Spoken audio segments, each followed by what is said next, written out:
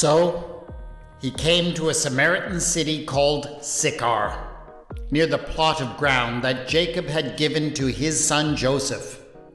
Jacob's well was there, and Jesus, tired out by his journey, was sitting by the well. It was about noon.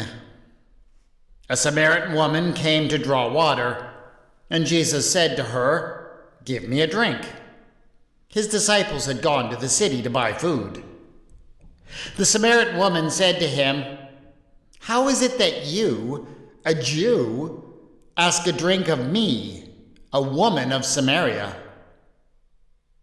Jews do not share things in common with Samaritans.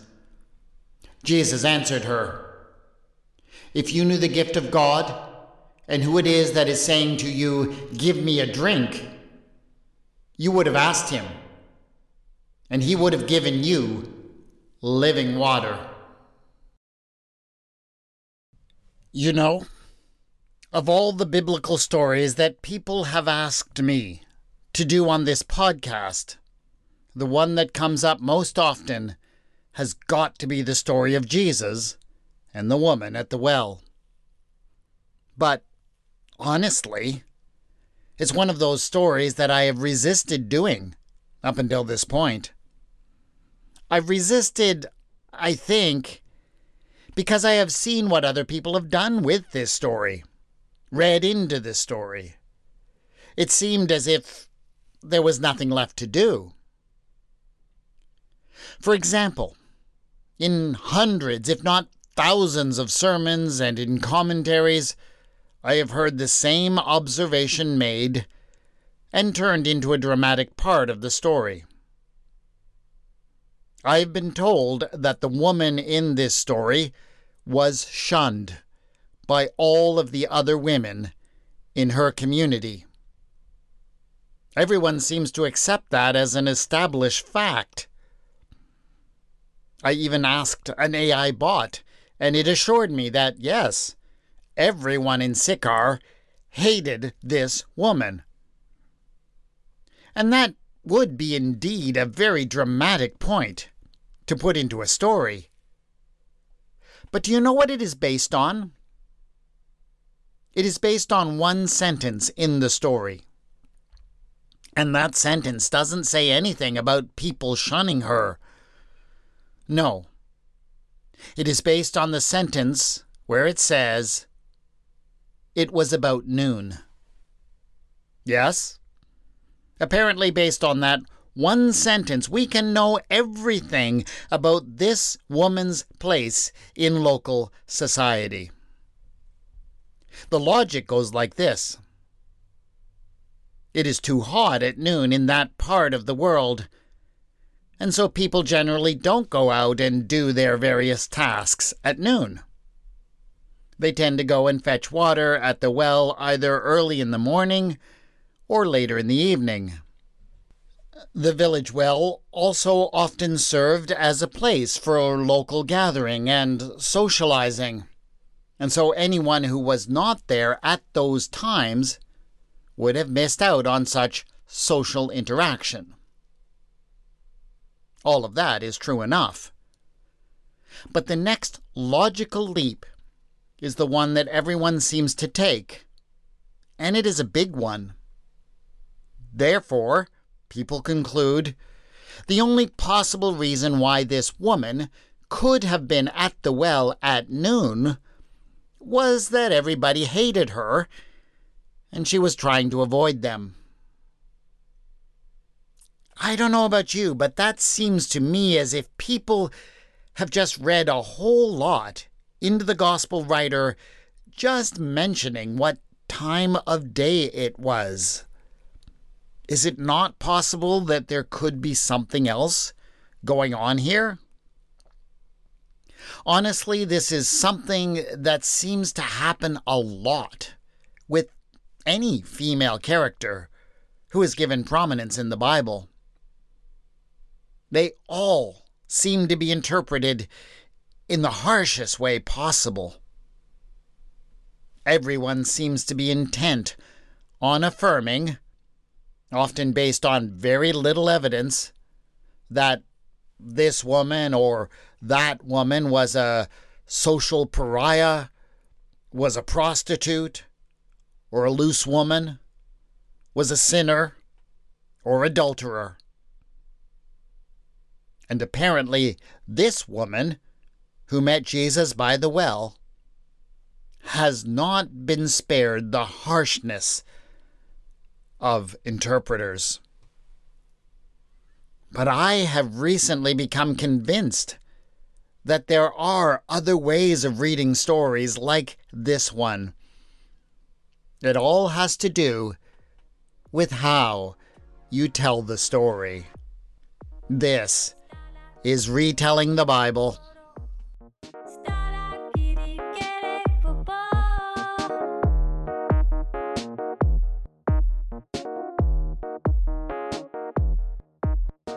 Episode 7.8.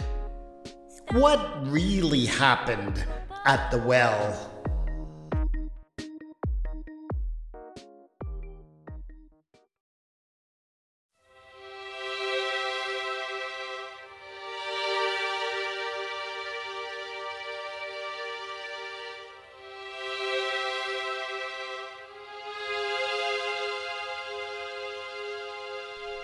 The day was getting hot as she took her water jar and set out on the short walk towards the town well.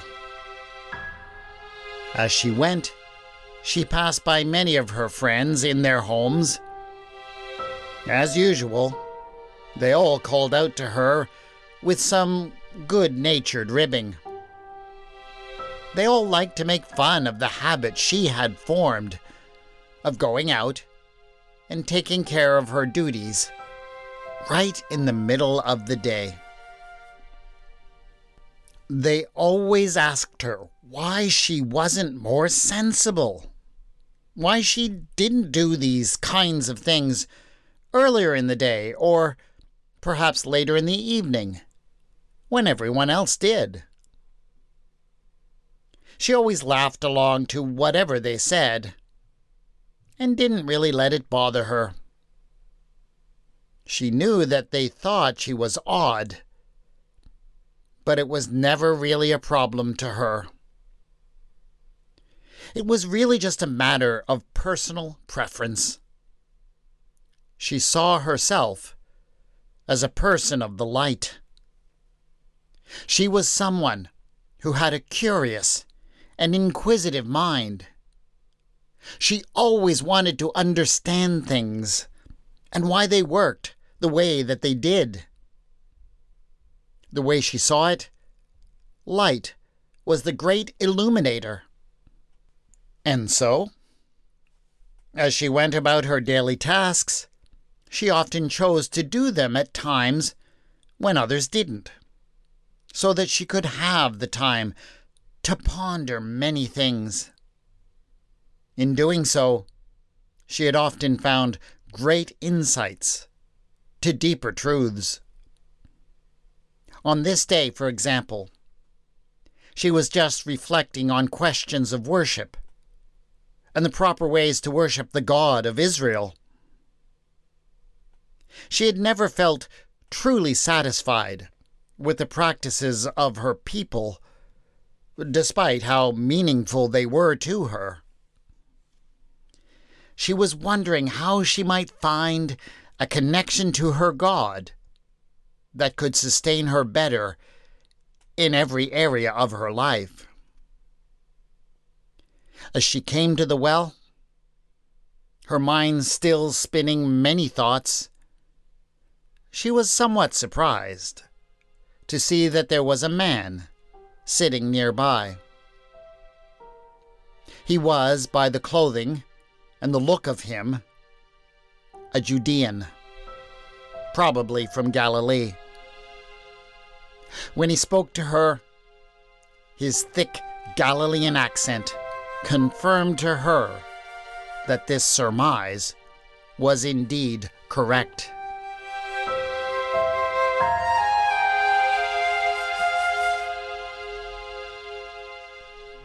The Judean man was not just sitting there in a Samaritan town, by a Samaritan well, by accident.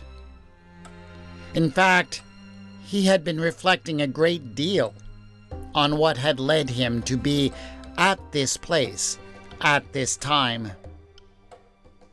He had chosen to take this route very intentionally, and had done so despite the strong objections of his traveling companions.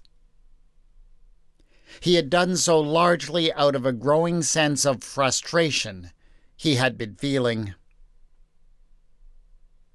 They had traveled down to Jerusalem together, and while he was there, he had been approached by a man named Nicodemus. Now, this Nicodemus was a highly respected man, a leader of the community, and a member of the council.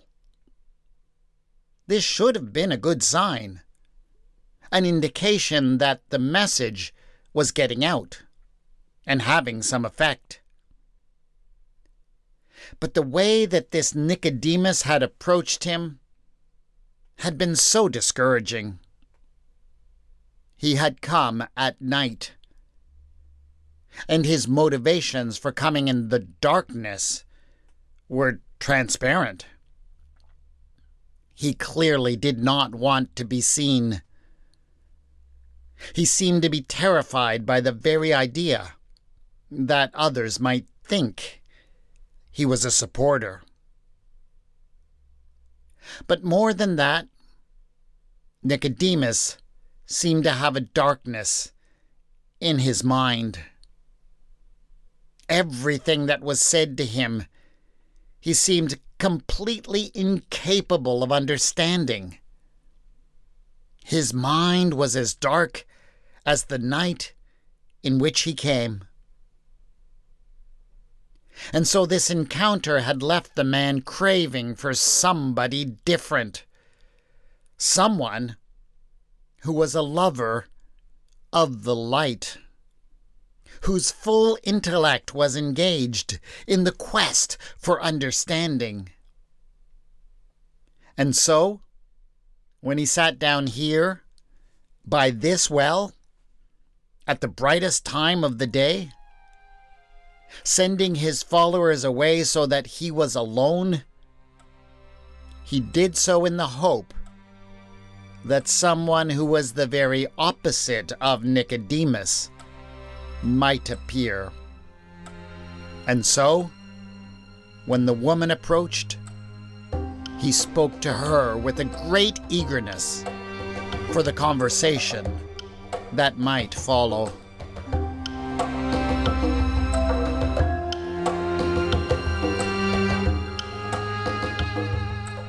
But the time of this encounter was only part of his design.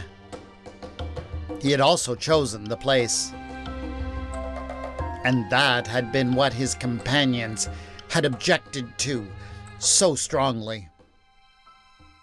When he told them that they were going to return from Jerusalem to Galilee by taking the direct route, by passing through Samaria, they had howled their objections. It was the kind of thing that good Judeans simply did not do.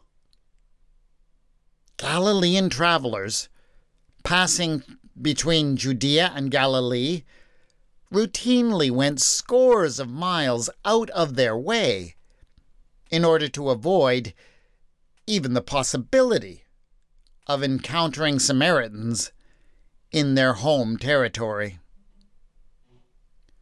And while they were walking here, the man's companions had certainly not hesitated to explain to him all the reasons why they really ought not to have come this way. Don't you know that Samaritans simply do not have a proper relationship with the God of our people? One of them asked him. Now, good Judeans like us, we are like people who are properly married to God. But these Samaritans, They do not have a legitimate relationship. They are simply not married to God like we are. Another of them picked up the complaint. "Haven't you heard?" he said. "Their failure to properly worship God goes all the way back to the time after their kingdom was destroyed by the king of Assyria. The king brought all kinds of other people to live there from all over his empire. They are not the descendants of Abraham, not like we are. Sure, they learned to worship the God of Israel, sort of, for God would not tolerate them in the land if they didn't. But they say that right up until today, they still worship their old foreign gods as well in 5 holy sites spread throughout their land. So how can they be truly married to the God of Israel when they've had, 5 other husbands as well?" The teacher had heard these and many other complaints about the Samaritans before, but still he had insisted they come this way. He wanted to see if the real people here might just be more interested in talking in the light of day than Nicodemus had been. He was determined not to let anyone's idea of what they were get in the way of discovering that.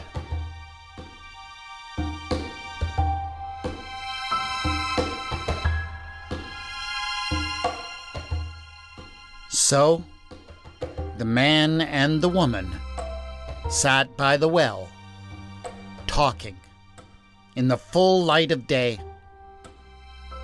They both recognized that they had encountered someone with a sharp and penetrating mind. It had cost them, each of them, in their own way, to be here at this place and at this time. But both were certain that the cost was paying off. They had started off talking about water. It was a natural enough subject on a hot, dry afternoon. He caught her by surprise by offering to her something that he called living water, suggesting that it would create a kind of spring welling up within her. She laughed it off with a comment about how, if he gave her that, she would never need to come back and draw water again. But it did make her think and wonder about what this man was really offering. But it was not long before the discussion about water led them into a discussion of some of the more controversial matters between them. Matters of worship. The question of her husband, or actually the fact that she didn't have one, came up. And he was reminded of the discussion he had had with his followers on the way to this place. "You are right in saying, 'I have no husband,'" he said to her with an exaggerated Galilean accent. "For you have had 5 husbands, and the one you have now is not your husband. What you have said is true." She understood immediately what he was doing, of course. As a Samaritan living not all that far from the Galilean border, she was about as familiar with the slurs that the Judeans used on the Samaritans as they were themselves. She knew that he was referring not to her personal domestic life, but to the Judean slanders on Samaritan failures to worship God correctly as far as they were concerned. Of course, she did not accept this criticism any more than any other Samaritan would have. But she did not choose to respond angrily. Rather, she chose to strike back at him by calmly raising one of the grievances that the Samaritans had against the Judeans when it came to matters of religion. "Sir, I see that you are a prophet," she said in a somewhat mocking tone. "Our ancestors worshipped on this mountain." He stiffened when she said that, as any Judean might. It was about something that happened a long time ago, over a century in fact. But every Judean would have understood why she spoke about worshipping on this mountain, which was Mount Gerizim, the holy mountain of the Samaritans, in the past tense. There was a reason why the Samaritans could no longer properly worship there. In the days of the high priest John Hyrcanus, the Judeans had come and destroyed the temple on Gerizim on the high priest's orders. It had been a devastating blow to the Samaritan people, a direct attack on their faith and identity. Many of them felt they could never forgive the Judeans for what they had done. It was made all that much harder to bear because the ruins of the sanctuary were still there to be seen every time they gathered to worship in the open air. And so it was perhaps not surprising that the woman's eyes filled with tears as she said bitterly, "But you Judeans say that the place where people must worship is in Jerusalem."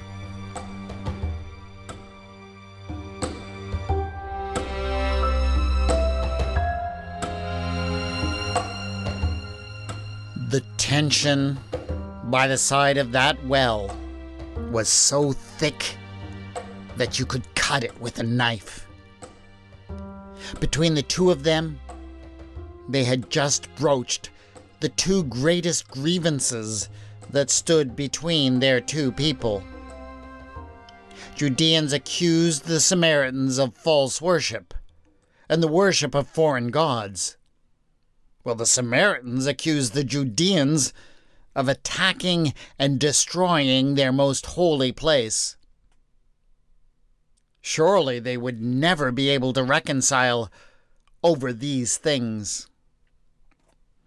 This was exactly the kind of disagreement that most Judeans went so far out of their way to avoid having. And yes, they said it was because they despised the Samaritans for their deficient relationship with God. But I cannot help but wonder whether part of it was that they didn't want to deal with their own guilt for what their ancestors had done to the Samaritans. If you put a normal Judean together in a room with the average Samaritan and put this topic on the table, you could almost guarantee that the conversation would end by the two of them coming to blows. But neither this man nor this woman were what you could call normal or average. They were each extraordinary in their own way. And so, though it was a hard thing to do, they were able to look at each other with mutual respect. They had just raised the most difficult issues imaginable. They had faced their deepest animosity. And yet, still, they were committed to keep the conversation going. They both knew that they were on the brink of discovering something important. It was the man who said it first. "Perhaps we shouldn't be arguing over worship at all," he proposed. "Believe me, the hour is coming when you and I will worship the Father, neither on this mountain nor in Jerusalem. Indeed, the hour is coming and is now here when the true worshippers will worship the Father in spirit and truth. For the Father seeks such as these to worship him."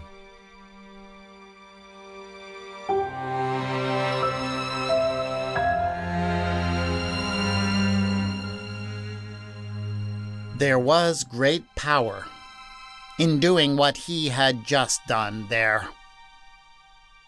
When people are divided, when they just can't seem to get past the fact that they see a certain matter so differently that there is no hope of reconciliation, it may seem impossible to continue the conversation. But sometimes you may be able to find a higher truth, one that transcends lesser differences. And that was what he had just managed to do. If it was true that God is spirit, and those who worship God must worship in spirit and truth, then what was the point of hating people over any form of worship that was in any way human? And so, the tension was broken. And perhaps that was what allowed the woman to bring up a topic where both Judeans and Samaritans were much more aligned: the hope for a Messiah. "I know that Messiah is coming," she said. "When he comes, he will proclaim all things to us." She probably wasn't expecting him to reply by saying, "I am he, the one who is speaking to you." It is a testimony to how open this woman was in her heart and how earnestly she was searching for light, that she did not balk at what he said. In fact, when she considered the whole of their conversation, by the time it was done, she actually accepted what he said. Indeed, she was the first to do so. Yes, he had been richly rewarded by stepping out of his safety zone to engage her in the light and on her territory. How do I know that she accepted him? It was a simple thing that she did, but it was full of meaning. When she returned to the city, she left her water jar behind. Why would she do that? Well, there's no good explanation for leaving such an essential item behind unless she actually believed what he had told her, and she had received the living water from him that he had promised. For if she had that, as she had said, what need did she have to return and draw water from Jacob's well? So she became the first believer in the Messiah. She also became the first evangelist. And it is actually a testimony to how much the people in that city respected her and her deeply inquisitive mind, that when she came back, raving about meeting the Messiah, they didn't just dismiss her as a fool. Yes, it seems that the people of Sychar thought much more highly of her than did many of those who, since that day, have preached about her or written about her.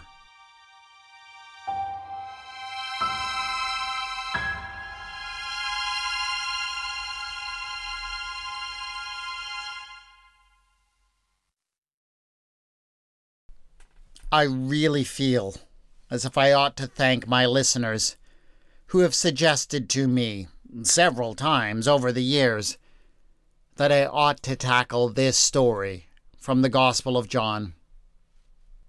As I said, I had just felt as if this story had already been told to death.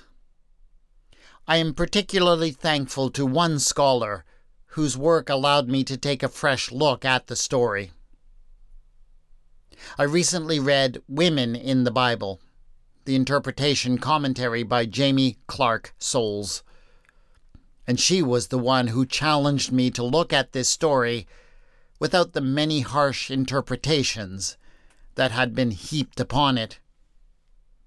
She was the one who pointed out that there might be another interpretation for what it meant that the woman came to the well in the middle of the day.